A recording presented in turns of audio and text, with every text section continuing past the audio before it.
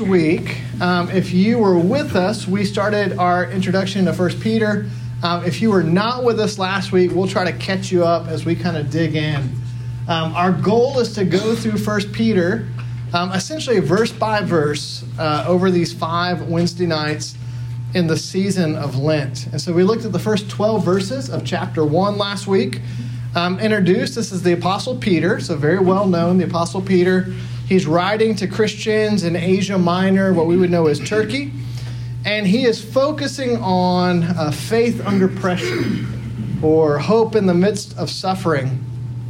There is persecution that has taken place, and he envisions persecution ramping up even more for these believers in Asia Minor. And so the first thing he did in chapter 1 is to give them an anchor to live through turbulent times. He said, let's be reminded of the eternal salvation we have through the work of Jesus Christ. Again, this is a community that's going to face pressure, persecution, even death. It's likely one of the reasons Peter writes this is that Paul has recently been put to death.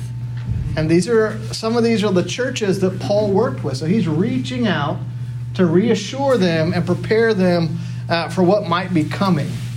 And he wants them to know that death or persecution, even something that's terrible, would never mean final defeat for God's people. He says, remember, God has caused you to be born again to a living hope through the resurrection of Jesus Christ from the dead, to an unshakable eternal inheritance. Saying, remember that you are going to be misunderstood. You are living under the rule of a different king than the world. And what's really interesting is if you read through 1 Peter and you think about how do we respond to adversity? How do we respond to pressure? How do we respond to persecution? Sometimes in our own flesh, we want to fight that and fight back against it. And instead, Peter seems to have this idea that this gives us the opportunity to actually follow in the footsteps of Jesus, who didn't fight those who opposed him, but loved them and even forgave them. And so he's inviting them, and it's hard to think through the idea that pressure and persecution and trouble can actually be an opportunity to show forth the generous love of Jesus. We looked at this little chart briefly at the end. You can find this on the Bible Project. This is a infographic summary of 1 Peter. If you can't read it, that's okay. It's really small print. No worries. I just bring this up to show. You can look at there on the left is chapter 1, verses 1 through 2, the greeting, verses 3 through 12, the song of praise. So that's what we've looked at previously. We looked at the intro.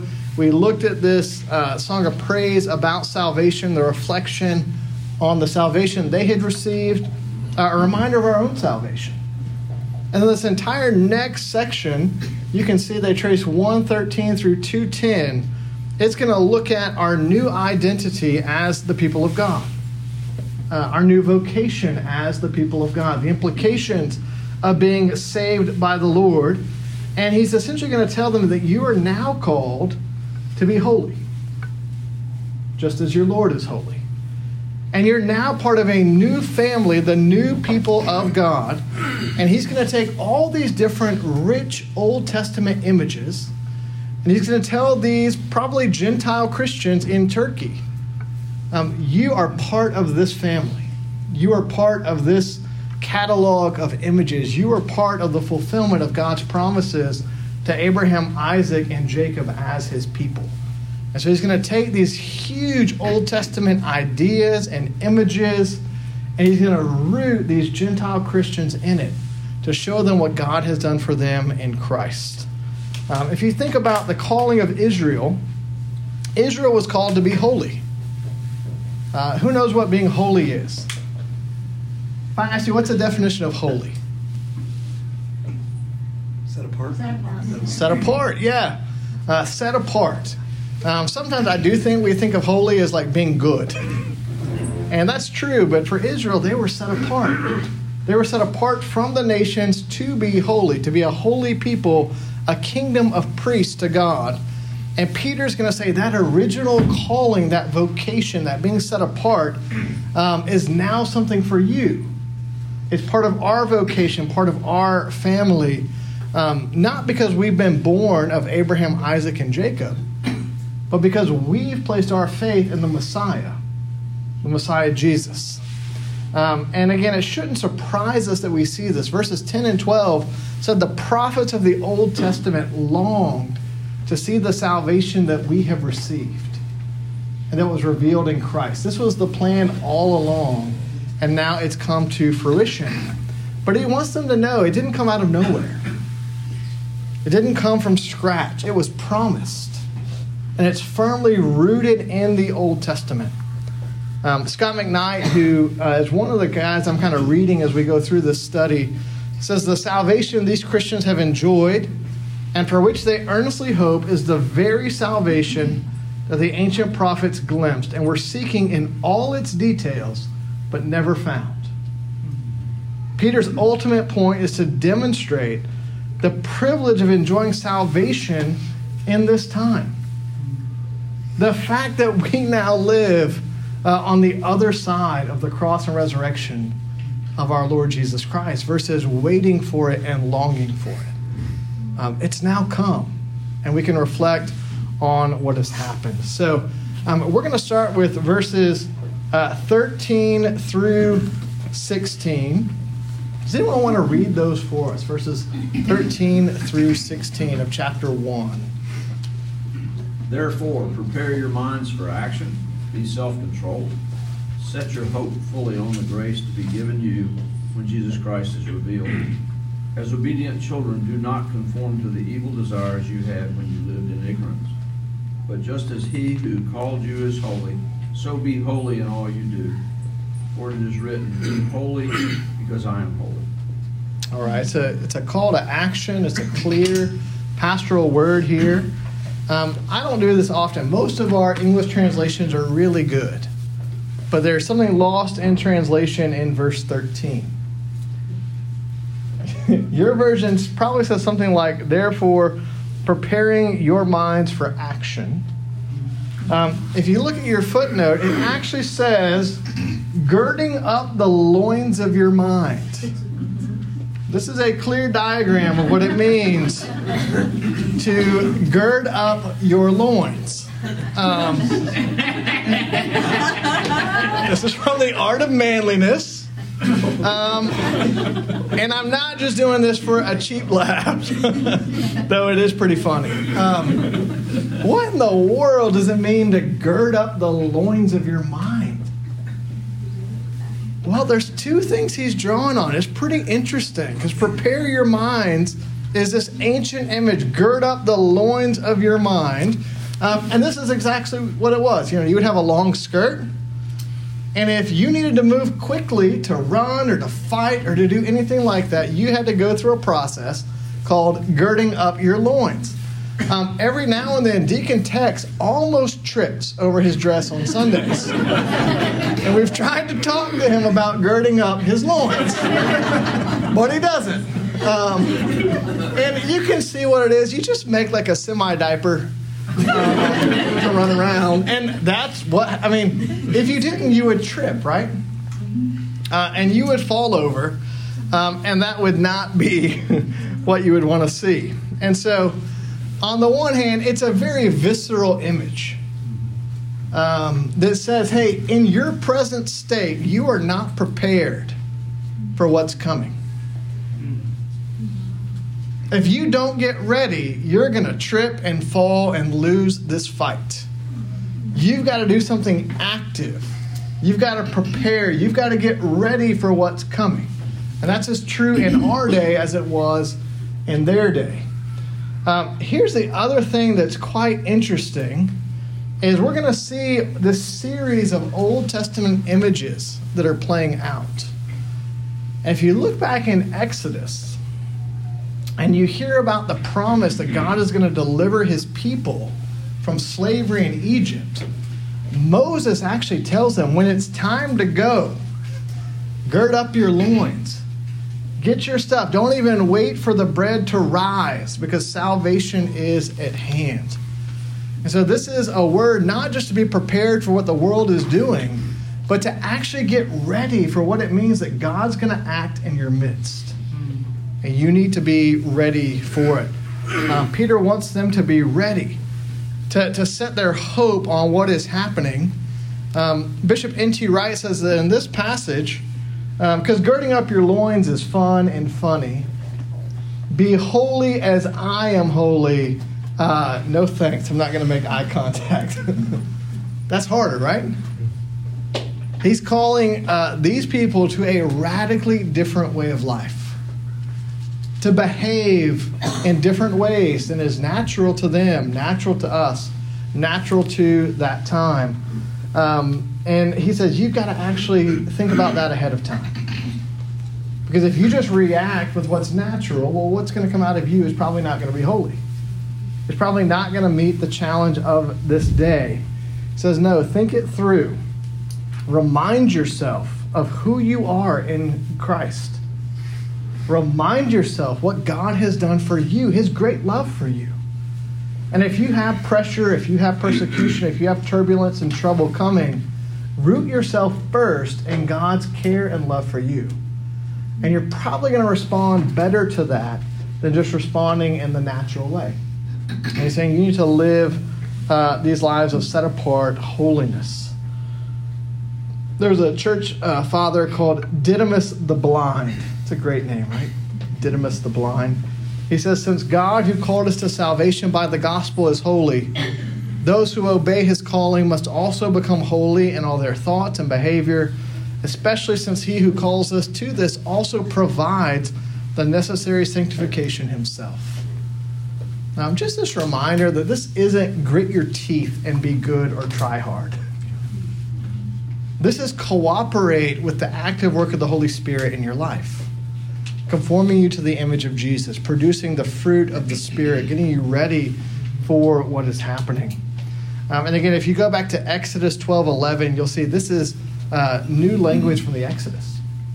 Get ready for the salvation. Get ready for the freedom. Don't let your old life trip you up, because it will. And he says also, it's not necessarily going to be easy, but it's glorious. And it's good.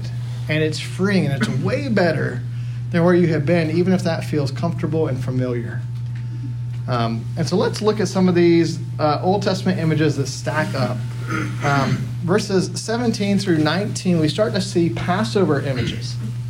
Verse 17, and if you call on him as Father who judges impartially, according to each one's deeds, conduct yourselves with fear throughout the time of your exile, knowing that you were ransomed from the futile ways inherited from your forefathers, not with perishable things such as silver or gold, but with the precious blood of Christ, like that of a lamb without blemish or spot.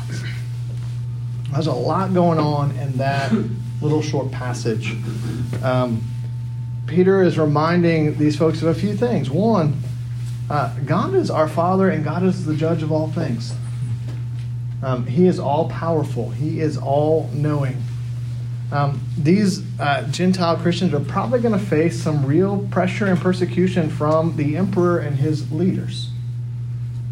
And there's a reminder, hey, this is not the final authority in the world. God is above him. He is judge of all, and he has called us to live in light of that. Gives us a healthy fear, a healthy reverence of God. Not dread or anxiety, but it should be healthy to go, oh my gosh, this person is so much larger and more powerful than me. There's a right estimation of who God is, of his holiness. And there's a reminder that our time here doesn't last forever. It says, conduct yourselves with fear throughout the time of your exile. Like, hey, while you're alive, realize this isn't all there is to it. And he's not like an old school Baptist fire and brimstone preacher.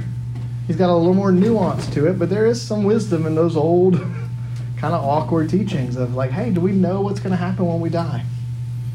Once you die, it's kind of too late to think that through. And so Peter wants them to know what is happening. Ambrose of Milan once said, "You have been given time on this earth, not eternity. Use the time as those who know that they are setting out from here." Again, that's very much in line with girding up your loins. You're going to be leaving here. You're going on a journey. Get ready for what God is doing in your life. And then verse 18, knowing that you were ransomed, purchased, bought back. What does it mean to be ransomed? What do you think? When you hear ransom, what comes to mind? Freed. What's that? Freed, paid for. Freed, paid for. You think of like a hostage situation? Right? What's that? Hosea? Yeah. I like that. What else do you think of when you hear the term ransomed? Money. Yeah, there's a costly transaction. When I was growing up, I lived across from the Hill family, and 2 boys about my age, and their dad seemed super nice and super tough. And when I grew up, I figured out that Mr. Hill owned a pawn shop in Chamblee. And owning a pawn shop made him a little tough, because you can't really just own a pawn shop and have a wiffle ball bat. Like, it's a pretty serious business. And Chamblee was not bougie back then. Okay, it was some serious business. And I bring that up. Who here has ever put something in at a pawn shop, or you know about a pawn shop? All right, we're that kind of crowd. So if you really need money and you don't have it, you take something that you have, you take it to the pawn shop.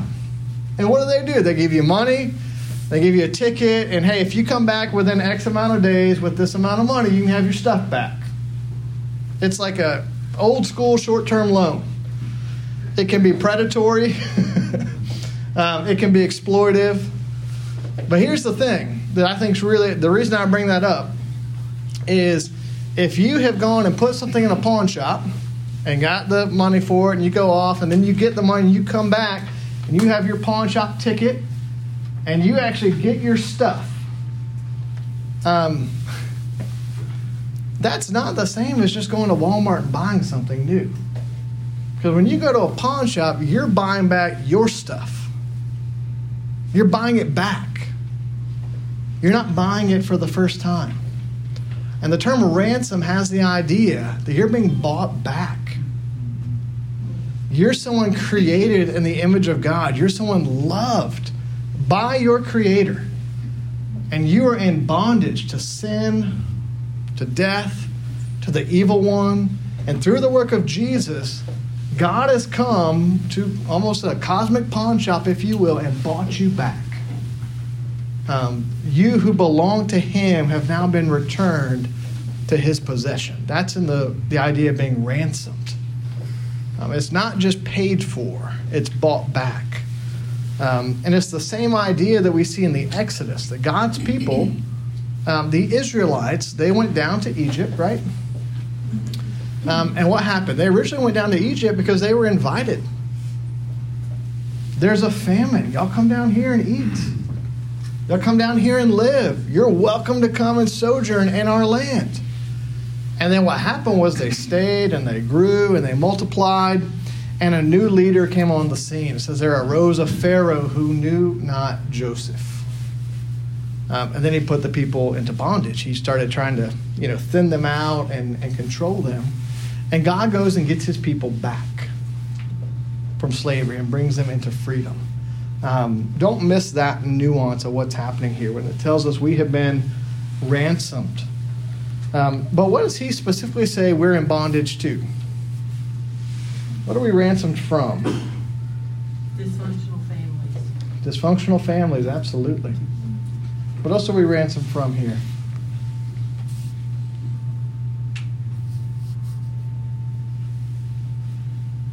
Futile ways. Ways that don't produce life. Things that are not good for us. Things done and left undone. If you're the Israelites and you've gone down to Egypt and you've been put under slavery, frankly, you really didn't do anything to deserve that. you're not just redeemed and saved and freed from the things you've done. There's a sense in which you're freed from things done to you. Things that maybe you had no control over, but God can work and redeem and free and ransom and buy back. And verse 19 is super interesting in that he says, this wasn't just with silver or gold. Again, if you have the pawn ticket, what's it cost to get you back? Verse 19, but with the precious blood of Christ, like that of a lamb without blemish or spot. So he's appealing to the blood of Christ, and he's drawing this imagery of the Passover lamb. So tell someone what's the Passover lamb? Paschal lamb, yeah. That was the lamb they had to sacrifice before they left Egypt, right? Paint the blood. Yeah, so they're in Egypt. You get this, you got the plagues going on in Egypt. That's weird, right? The plagues are wild. And, those aren't just magic tricks. Those are all of the gods of the Egyptians. There's something that God is doing to prove that is not real. I am powerful over that. And the last thing, and this is kind of terrifying, is that they said, hey, Pharaoh's son is a deity. He's a god. And you get this word that, hey, we're going to get rid of the firstborn. But the way to not have that happen is they talk about grab this lamb without blemish or spot. It's slain, and its blood is strewn over the doorpost of a home to redeem, to protect, so that death passes over that home. He uses that language of this is the Paschal Lamb, Jesus. His blood is shed such that death passes us by. We're protected. We're redeemed within that. And so many in the church have talked about that you need the blood of Jesus not over the doorpost of your home, but on the doorpost of your heart. And that's what the language they're using here. And again, I geek out that all of this is just retelling the story of the Exodus in light of Jesus. It's going, if you think it was bad to be enslaved to Pharaoh, think about how bad it was to be enslaved to sin and death and the devil. And if you think it was amazing that God acted to redeem his people then, just look at what he's done now in and through Jesus to free you and to buy you back. This is a new Exodus. There's an English leader named the Venerable Bede. You've heard of the Venerable Bede? Any of our medievalists here? A couple, I don't know. Yeah. So he actually has this great quote. He says, the greater the price of your redemption, the more respectful to God you ought to be, and not risk offending your Redeemer by falling back into your previous life of wickedness. Pretty good. This is the precious blood of Jesus that has redeemed you. Tim Keller tells a story in his book, The Reason for God. Anyone read The Reason for God? I'd recommend it. It's a good read. And he talks about a woman in his congregation in New York City. And he was talking about how there was grace that extends from Jesus. That grace comes from the cross. And eventually she figured out that grace can be way more challenging than the way we like to do things in terms of earning or effort. This lady was coming to church at his church Redeemer, and she had never heard a distinction between the gospel, the good news of Jesus, and doing what we could to earn our own salvation. She had always heard that God accepts us only if we are good enough. And so try really hard and see if you can be saved. And we would say, that's terrible. You shouldn't be taught that. That's not going to do you any good. And she actually thought that the good news of grace was scarier. And he asked why. And here's what the woman said. She said, if I was saved by my good works, then there would be a limit to what God could ask of me or put me through. I would be like a taxpayer with rights. I would have done my duty and now deserve a certain quality of life. But if I am a sinner saved by grace, then there's nothing he cannot ask of me. are used for my good. She understood this idea that grace is incredibly good news, but it can be scary.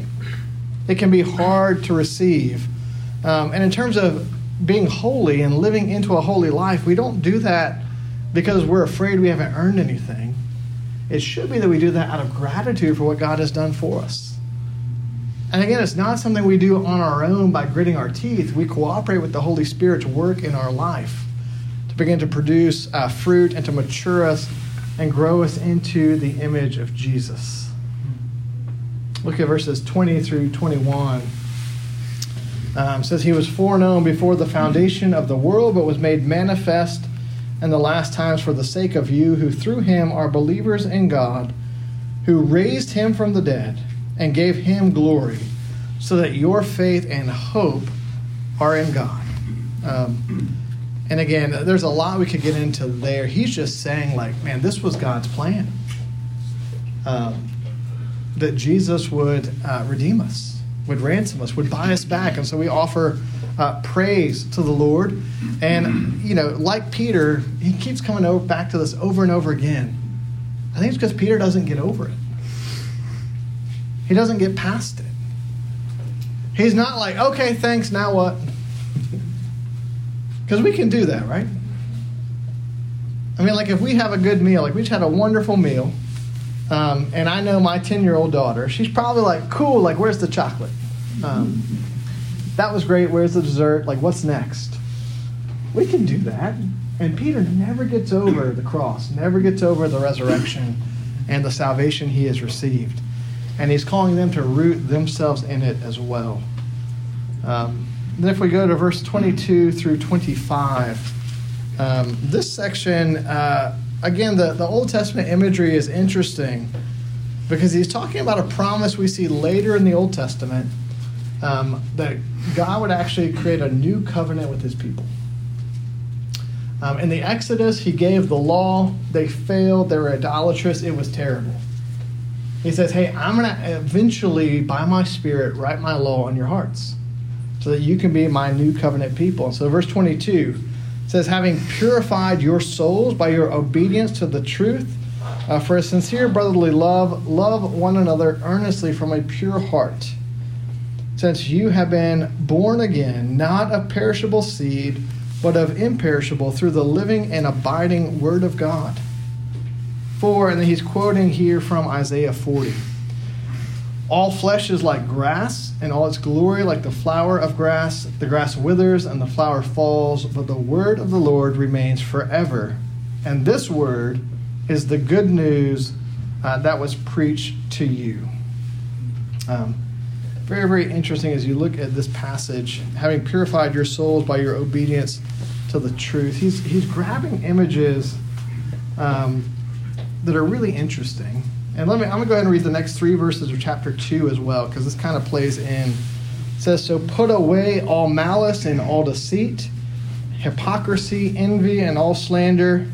Verse 2, like newborn infants, long for the pure spiritual milk, that by it you may grow up into salvation, if indeed you have tasted that the Lord is good. So he talks about the word of the Lord and our hunger for it, the taste that we develop. And he's mixing images here because it's Peter. Come on, give Peter a break. He's going to be mixing things up a little bit here. But it's very interesting in that he wants to know, what's your palate attuned to spiritually? What do you like to taste? What kind of milk is there? Have you moved past milk up to solid food? Are you growing in that kind of maturity? He's probably quoting unconsciously Psalm 34, taste and see that the Lord is good. And when you taste and see that the Lord is good, what happens? Do you want more or less of that? More. He uses this image like newborn infants long for the pure spiritual milk. If you have been around an infant who's nursing and they get a taste, man, it's on then. It's not like, oh, good, I had a taste, that's all I need, is there? It's I'll take as much of that as I can get. That's the image that Peter's using of, man, the word has come into you. It's done a new work in you, and now you've tasted, and now you have a taste for it. Be hungry for the things of God. See how much you can have. Move from infancy to maturity and start to grow up in the Lord. And so the seed that he talks about, this is kind of switching back in verse 1, talks about the seed and the word of the Lord. I just want to point out really quickly what's interesting. That's kind of what this imagery is here. It's just, what does Peter mean when he talks about the word of the Lord? If I ask you, what is the word? What would you say? It's being a little tricky here on us.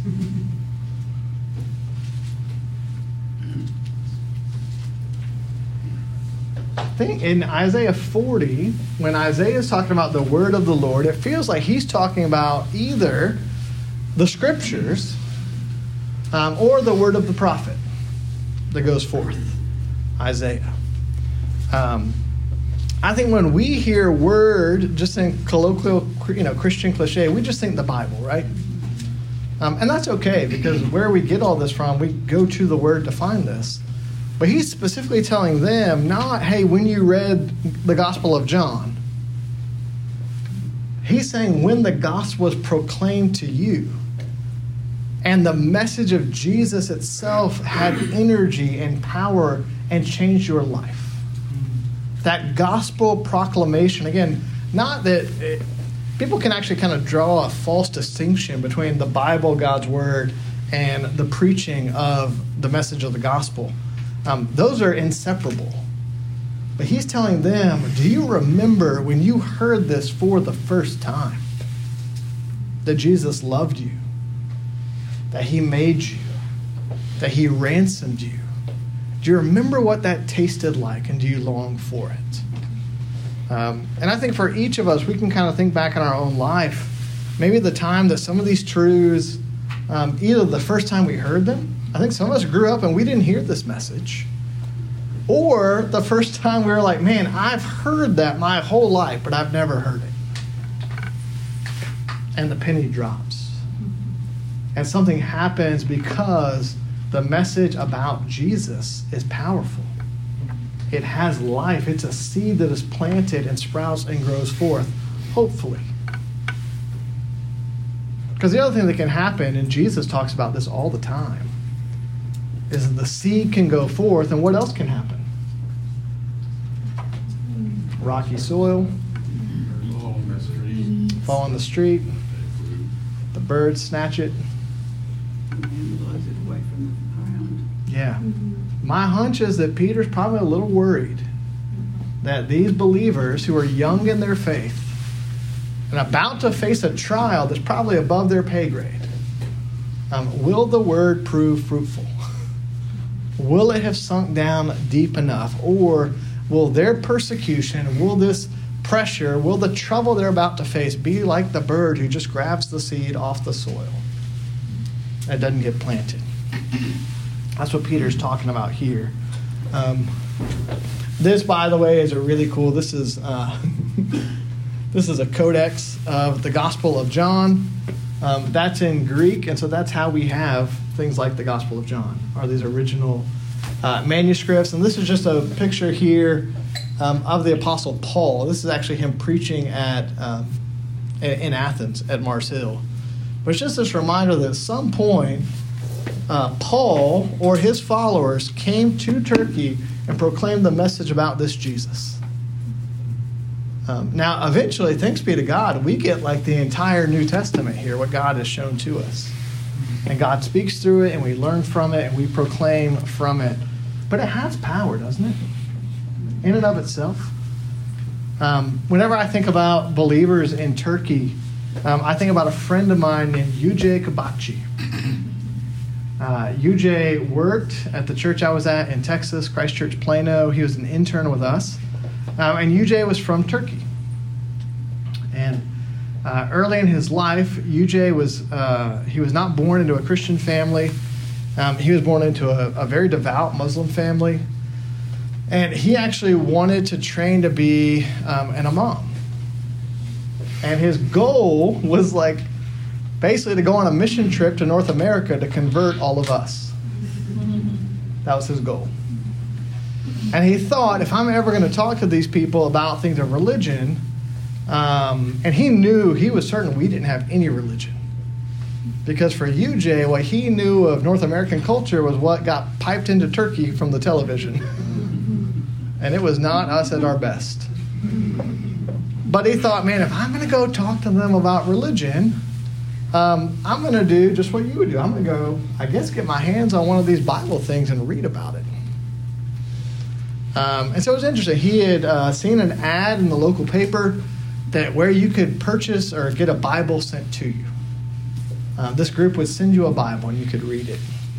And he ordered this Bible, and it came, and he started reading it slowly, just reading the Gospels. And he said at the time he was having these terrible nightmares. And he was reading the Bible, and he was having these nightmares, and he had this recurring dream. And in his dream, it was just this woman who was absolutely unconsolable. And she was in this like garden area, and she was just screaming out, "Where is he? Where have you taken him? Where is my Lord?" He's like, this is the weirdest dream I'm having. And so he's reading through the scriptures, he's reading through the Gospels, and he pretty much thinks that Jesus is the most interesting person he's ever read about. He's blown away by his teaching. And eventually he comes to the cross. He's horrified. Then he comes to the resurrection, and you know what comes next. He reads about this woman. She's in a garden. "My Lord, where have you taken my Lord?" And he said he took the Bible and he threw it out the window. And he got on his knees and he said, "Allah, I'm sorry. Why are you tempting me? Why are you testing me?" I said it sat there for a while, but it planted the seed. And it started doing its work. And eventually he grabbed it and kept reading. And then he went back and found the ad. He reached out to the folks who sent him the Bible. They talked to him about the Christian faith. He was baptized, and he came to know the Lord. And then sadly, his story gets pretty bad. He had some friends who, some folks kidnapped them, and it was not good. It was 1 Peter kind of stuff that he was immediately tested by. And I'll just never forget the word of his testimony, that it was just reading about Jesus. This person was real and powerful. Jesus met him in supernatural ways, and then Jesus welcomed him with the church. It wasn't like everything was magically solved by a dream. It took these Christians introducing him to the faith, baptizing him, helping him grow. He had a church about 4 hours away. His parents, for a while, would lock him in his room on Sundays. He'd go out the little catwalk and he'd jump down. He got hurt a few times. He'd take the bus. It was an all-day affair. He'd go in, highlight of his week to gather with believers. And then he'd kind of take the bus home. It was his whole day. And actually, you know the thing that confused UJ the most? He was like, "Why don't the people here come to church?" Like, I literally jumped out of my second-story building to gather with believers. And here, there's a soccer game or, whatever it is. And he wasn't trying to make us feel guilty. He was literally confused because of his background. I just think of him because UJ is from Turkey. He's from Smyrna, which is one of the churches in Revelation. He's from kind of near this area. And the Lord moved powerfully in his life. He's an Anglican clergyman. He's serving actually in the Church of England right now. He was going back to serve in Turkey, and it's a complex place to serve. And so the bishop of the Diocese of Europe said, "We're going to send you to," I think it was Cambridge, train for ministry. And he's there serving.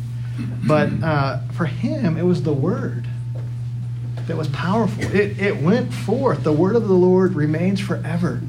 The canticle we read, it goes forth and bears fruit, fruit to eternal life. All right, move a little quicker here. And I realize that's my fault because I'm literally the one talking. Not blaming you that we're behind. All right. The next image, and this is kind of where we're going to sit, is an incredible image. If I asked you what is... Well, I should have done it this way. Okay, now you don't know the answer. If I asked you what was the most powerful symbol and icon for Old Testament Israel, what would you say? It's because you looked at that, I know. No, you would say the temple. The temple was everything. This is the place where God resided in glory amongst his people. We think about Jesus, Emmanuel, God with us. The temple is God with us, God in the middle of us. This is where worship takes place. This is the focus of their entire life together. What we hear in verses 4 through 8 is that there's a new temple that God has built. Here's how Peter puts it. As you come to him, a living stone rejected by men, but in the sight of God chosen and precious, you yourselves, like living stones, are being built up as a spiritual house. That's temple. To be a holy priesthood, to offer spiritual sacrifices acceptable to God through Jesus Christ. Which that's incredible. Because he's saying all of you are priests to offer the acceptable worship to God. Who got to do that in the Old Testament? What percentage of the people? 1/12, one tribe.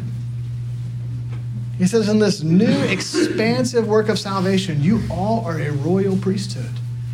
You're all offering spiritual sacrifices acceptable to God. You are being built up into the very center and focal point of religion as they knew it, of their encounter with God as they knew it. And then he comes here in verse 6, for it stands in Scripture, behold, I am laying in Zion a stone, a cornerstone, chosen and precious. Whoever believes in him will not be put to shame.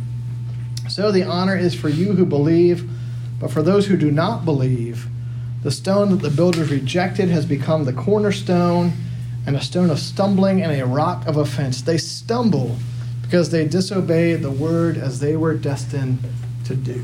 So two things happening here. One, it's kind of fun that Peter is geeking out. I'm used to Paul geeking out. Peter takes this language of the new temple with these living stones, and he's then going to talk about Jesus as the cornerstone, and he's going to kind of just play with this image in a few different ways. He's talking about living stones. And what's interesting here, these, as you might imagine, this is a reconstruction of the temple in the first century. You cannot go see that. Because in the year AD 70, the Romans destroyed Jerusalem and destroyed that temple. So all that's left is the Western Wall. And if you go to Israel today, these are devout Jews gathered by the Western Wall. This is as close to the Holy of Holies as they can get because of what has been torn down. And you can kind of see even here, this is the Dome of the Rock, just how this was the center point even of the city itself. But I really like this passage, just some of the images they're playing with. Because you've probably driven by a work site recently. Anyone driven by road work? The Harpers know this. So our kids are in a play at Brightstone. Their son, his cast performed this past weekend. Zoe's performing this weekend. And there's this little road out in Watkinsville, and they have decided to just, I think, mess with everybody and do tons of work on this road that we get to do a carpool in the middle of the road work. And there's all just these random piles of gravel and dirt, and it looks like a mess. But apparently, eventually, it's going to be purposeful and it's going to work. There's this idea, kind of what Peter's saying, like there's all these stones just laying there like a construction site, and God is going to do something purposeful with them. And he actually talks about that Jesus is the cornerstone, and it's a fun kind of image he's playing with. Is imagine if you had all of these building materials, and you have used almost all of them, and you've got one weird stone you can't figure out where it goes when you start, and you're building it, and lo and behold, you get to the end of what you're building, and there's just this funky little shaped thing you've got to put on to finish everything that will bring it all together. That's the idea of a capstone. It's if you ever done a puzzle and you have that one piece and it's weird and funky, you're like, I don't even know where this piece goes, and finally it's the last piece that goes in, and it finishes everything. Peter says that is, you're being built up into this temple. You're a spiritual house of God, but make no mistake, the thing that's going to put it all together is Jesus, the capstone, the cornerstone. And even that word, there's ambiguity, whether it's the stone that finishes the top or if it's the cornerstone at the bottom. I think it's actually probably both.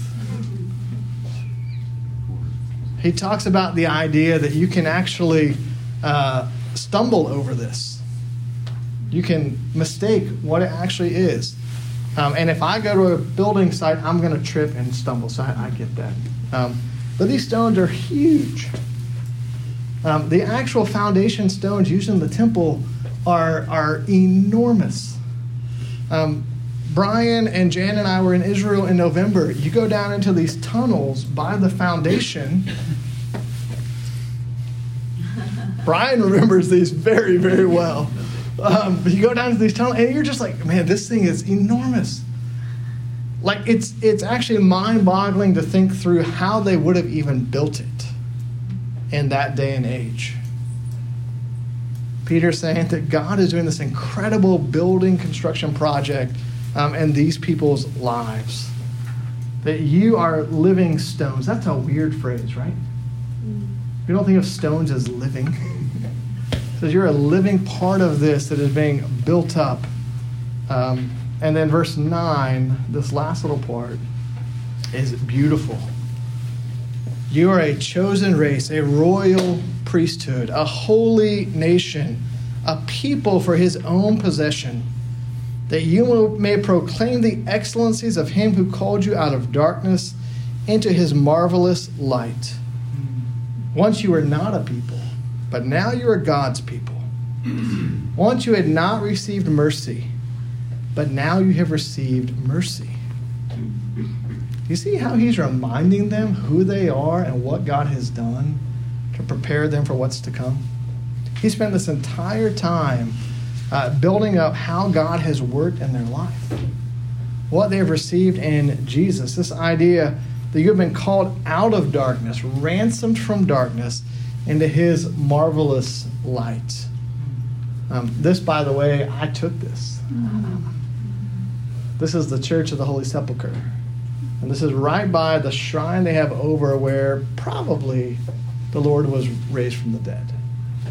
And they've got this huge dome and this massive light that comes in. It's actually really cool. That little shrine they have, that's like this little bitty window. And our Orthodox friends for Easter, they'll just strike this fire in it and pass it right out through the little window. And they fill the entire church with light. From darkness to blinding, marvelous light. And it's beautiful. It just tells us, like, even how much more has God redeemed us? Has he brought us into his marvelous light? And I love verse 9. You're a chosen race, a royal priesthood, a holy nation. He's like, what other image can I use? Do you realize that the entire Old Testament finds its fulfillment in Jesus, and now he is working out that salvation in and through you that leads to praise of his name. And it's not until now that we finally see some really, really clear instruction. I'll hit this. This is verses 11 through 12, and he's going to start fleshing this out in the weeks to come. He says, I imagine so beloved, I urge you as sojourners and exiles. So if all this is true, here's the pay dirt. Abstain from the passions of the flesh which wage war against your soul. Keep your conduct among the Gentiles honorable. so that when they speak against you as evildoers, in other words, they're going to vilify you, they may see your good deeds and glorify God on the day of visitation. Again, we've said that persecution and pressure, rather than being distractions from the Christian life or things we should not expect, instead, they offer a chance to show others the generous love of Jesus as we follow this way. I'll close with this. Bishop N.T. Wright says, all these things, everything we've said so far, all this was spoken before of Israel. Peter believed that all God's promises to Israel had been fulfilled in the Messiah, Jesus himself, and that therefore all who belong to Jesus had now been brought into the people of God, that true temple. The one true God was now living in them. The temple had been rebuilt, not in Jerusalem, but all around the world through God's people.